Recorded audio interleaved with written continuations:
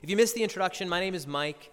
I'm the pastor of Christ Church Halifax. I'm really glad to see you here for worship. Let me invite you to turn to the back middle portion of your worship guide. If you have your Bibles, you can turn to the sermon scripture reading for this morning, which is Haggai chapter 2, verses 1 through 19. I'm going to be reading the scripture for us in just a moment here. Haggai is only 2 chapters. It's very close to the New Testament. If you're searching through your Bibles, it's pretty small, so it won't take much flipping to miss it. But we're going to be in Haggai chapter 2 this morning.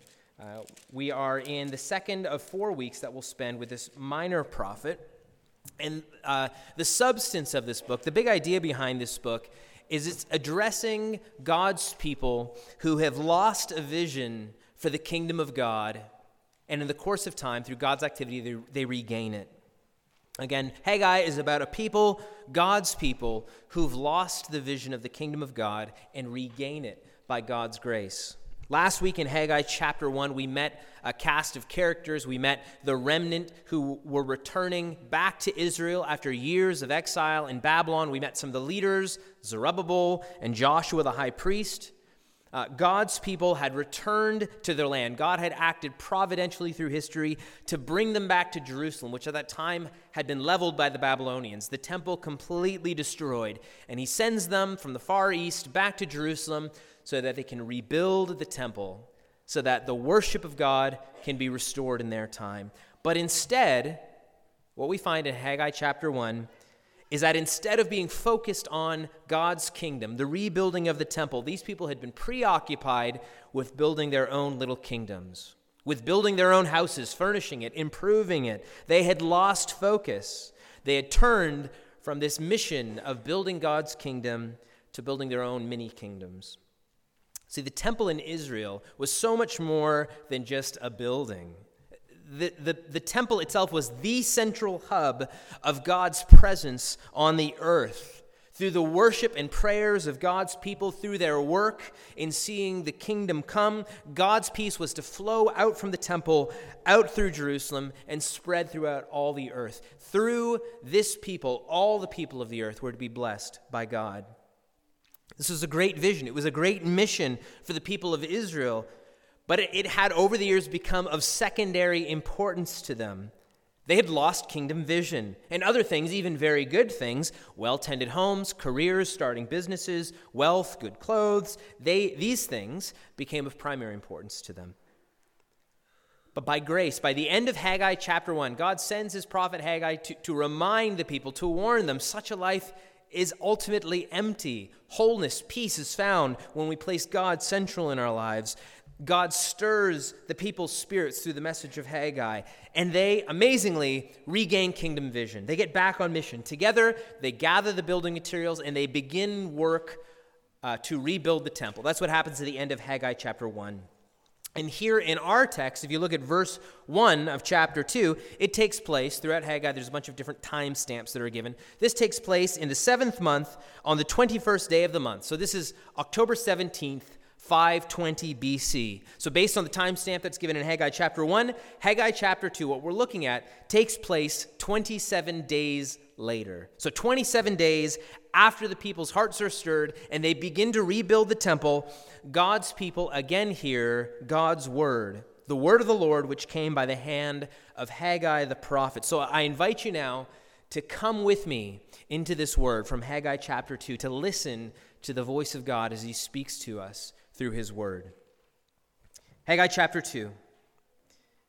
In the 7th month, on the 21st day of the month, the word of the Lord came by the hand of Haggai the prophet. Speak now to Zerubbabel, the son of Shealtiel, governor of Judah, and to Joshua, the son of Jehozadak, the high priest, and to all the remnant of the people, and say, who is left among you who saw this house, that is the temple, in its former glory? How do you see it now? Is it not as nothing in your eyes? Yet now be strong, O Zerubbabel, declares the Lord. Be strong, O Joshua, son of Jehozadak, the high priest. Be strong, all you people of the land, declares the Lord. Work, for I am with you, declares the Lord of hosts. According to the covenant that I made with you when you came out of Egypt, my spirit remains in your midst. Fear not. For thus says the Lord of hosts, yet once more in a little while I will shake the heavens and the earth and the sea and the dry land, and I will shake all nations, so that the treasures of all nations shall come in, and I will fill this house with glory, says the Lord of hosts.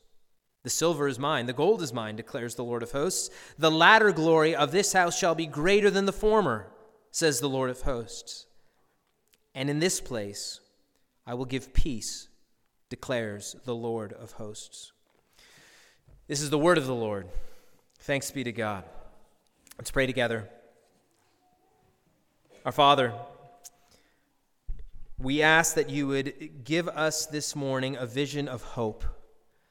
For those of us who come into worship discouraged, distracted, disengaged from the life that you've called us to live, we ask that your word would now give us this vision and hope. Thank you for your great love for us and for this world. We humbly ask that just as you stirred the hearts of your remnant people back in the days of Haggai, so you'd now stir our hearts by the power of your Holy Spirit. Lord, have mercy. Christ, have mercy on us in this time, we ask in his name. Amen. G.K. Chesterton, the British theologian and writer, he once wrote this: "The one perfectly divine thing, the one glimpse of God's paradise given on earth, is to fight a losing battle and not to lose it." To feel weak, to feel small, powerless, Chesterton writes, to engage in what feels like a hopeless battle and to not stop fighting, but to in the end win. This is a taste of heaven on earth. The people in Haggai chapter 2, we find them fighting, engaged in a real struggle.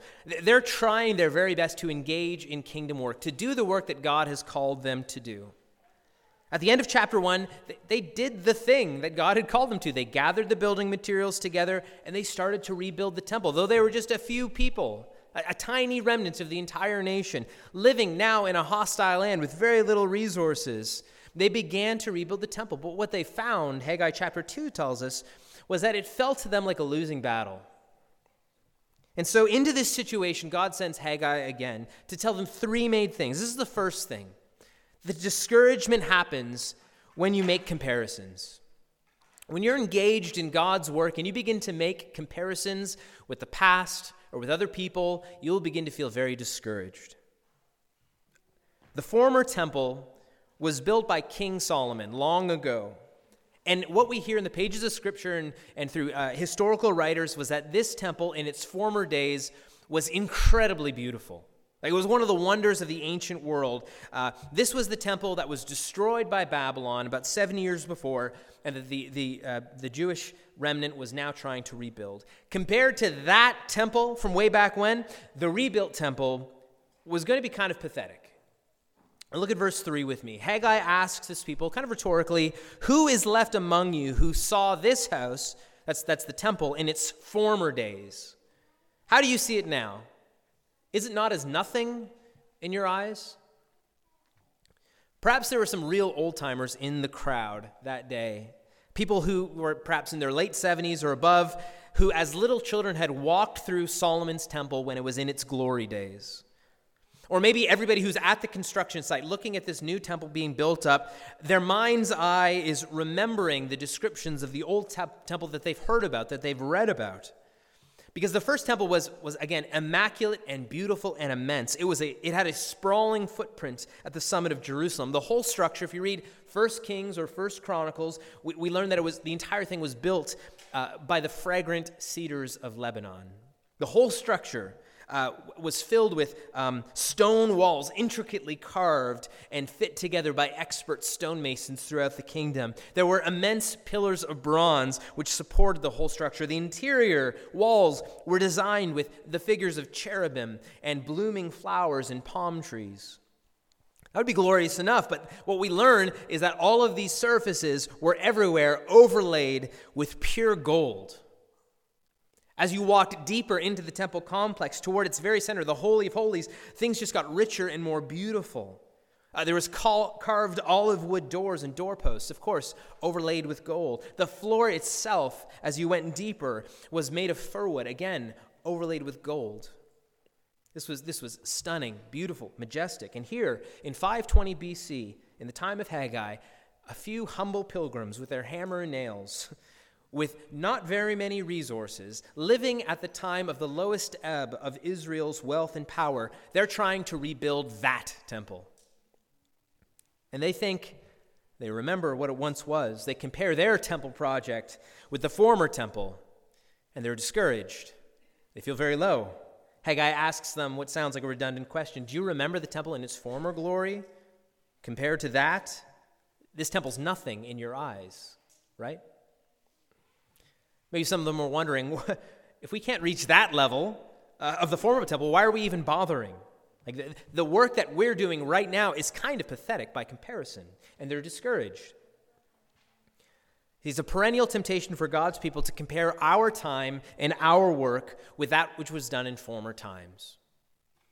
Just a generation ago in Halifax, if we were to look at pictures of churches, they are just packed with people, like bursting at the seams wherever you go.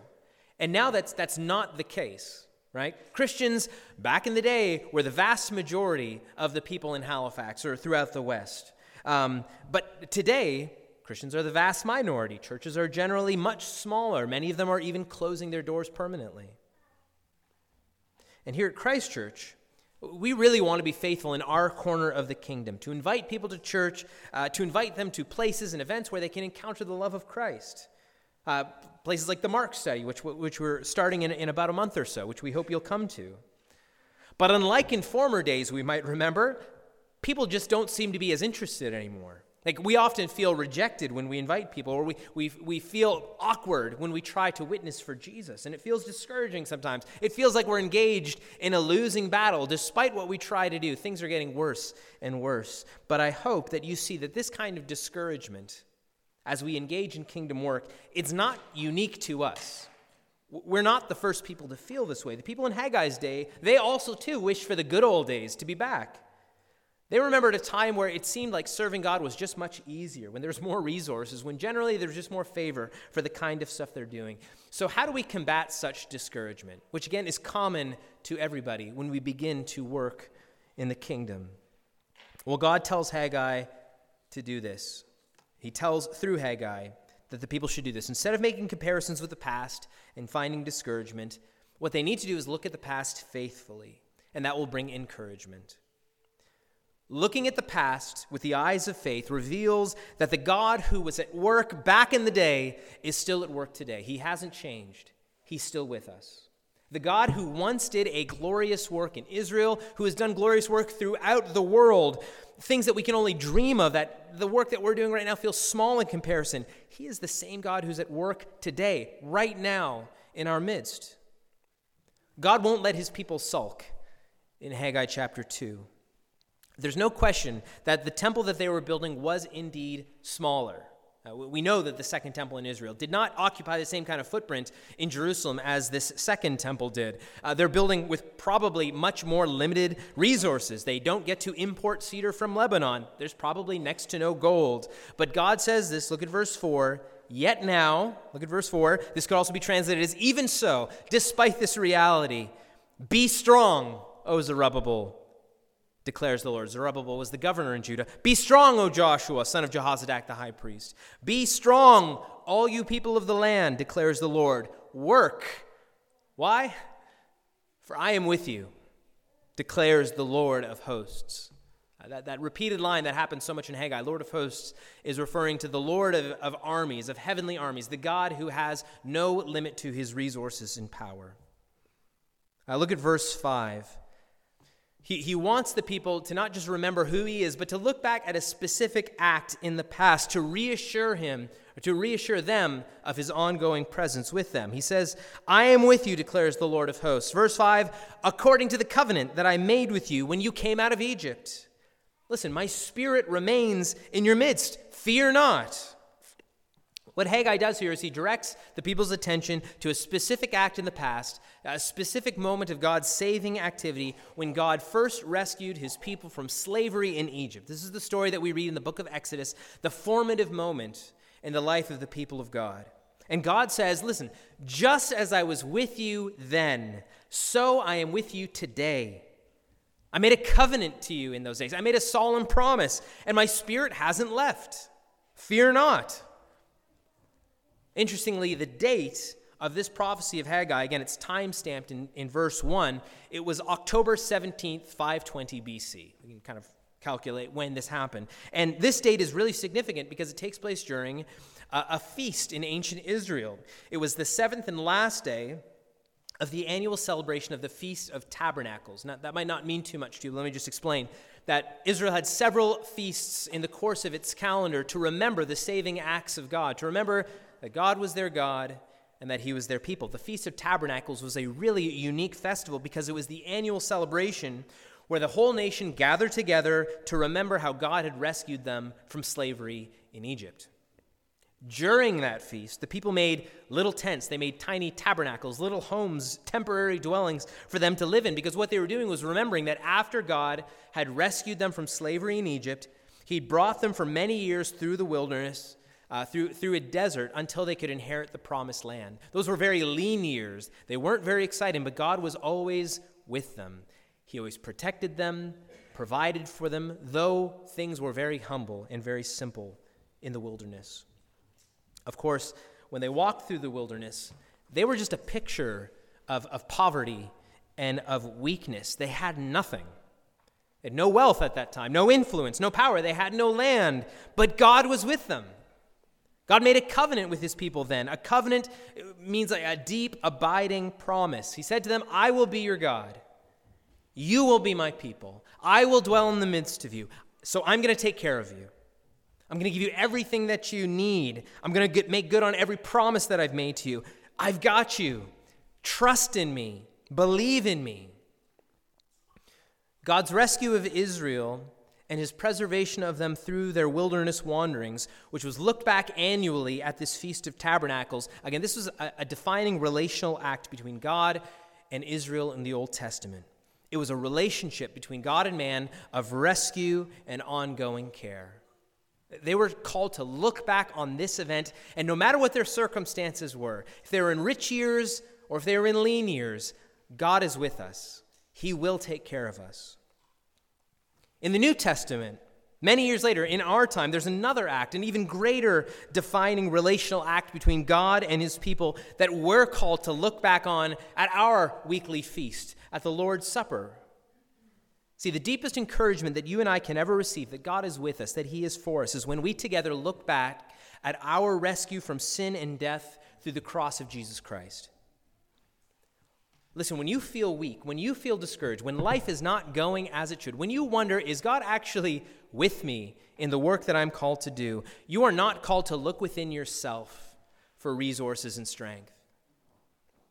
When you feel weak, when you're wandering through a particular wilderness where you feel lost and confused and without power, when you are dealing with sin and despair, you're called also, like these people in Haggai, to look back at God's saving acts in the past. Specifically, we're called to look back to the cross of Christ. See, it's in the cross where we can be assured that God is with us and for us.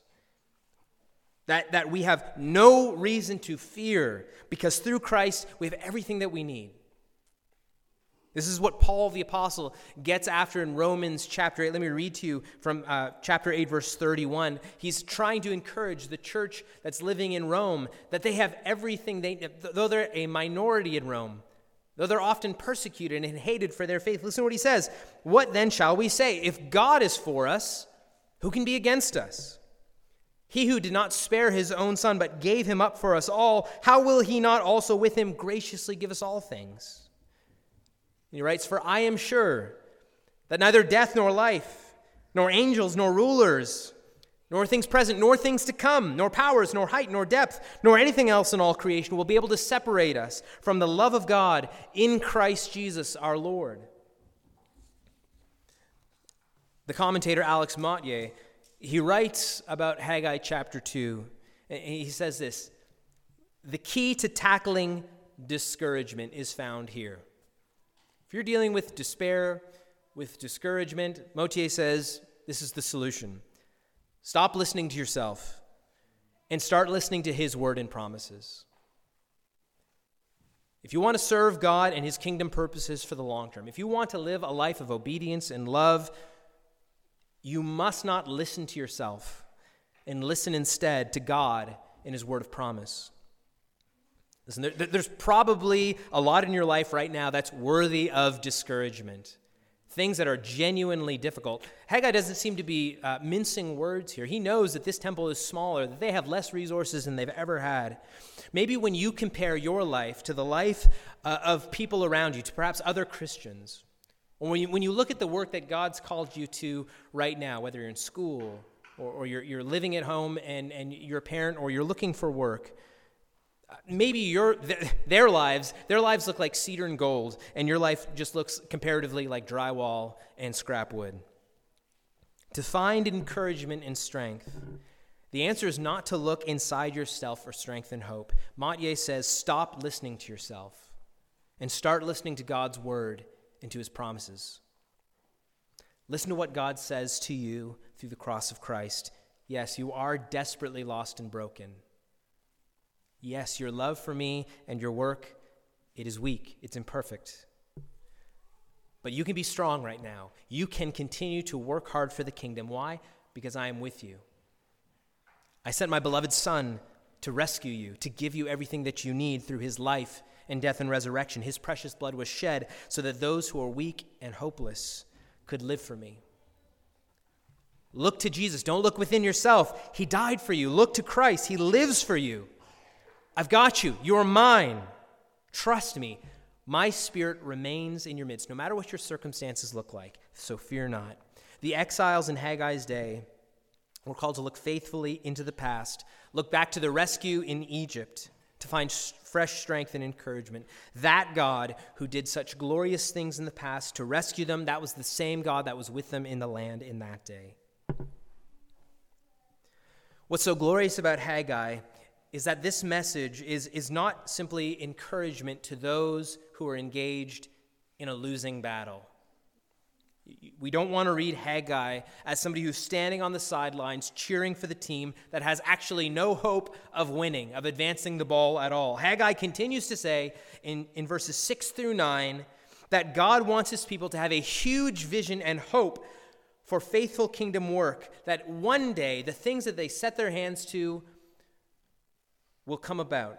Their rebuilt temple, such that it was, to the naked eye, it probably looked pretty lame. But listen, while first they should not make comparisons, because then they'll be discouraged. Second, when they look faithfully in the past, they'll be encouraged. But third, listen to this message from Haggai. They can find incredible hope as they worked, because God was also at work with them.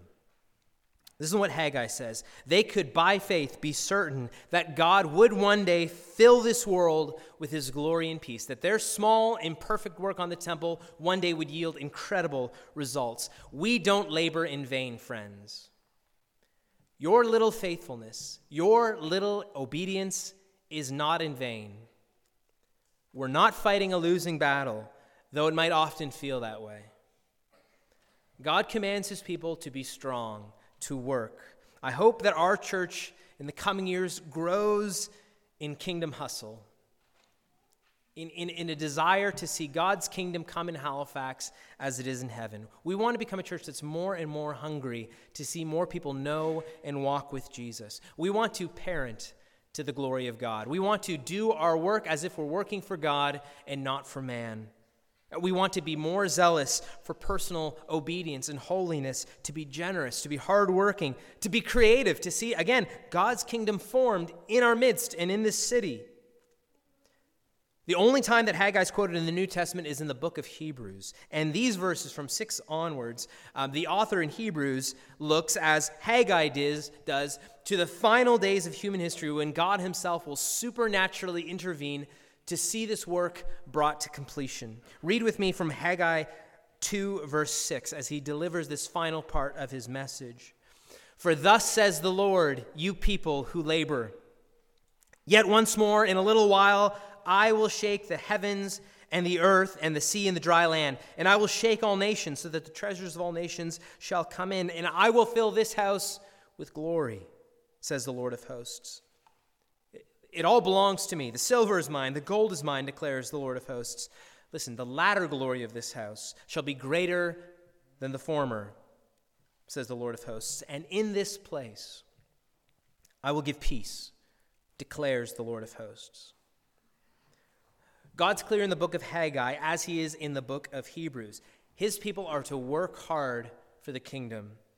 They are called to obey him, to keep the faith, to preach the gospel, to make disciples of all nations.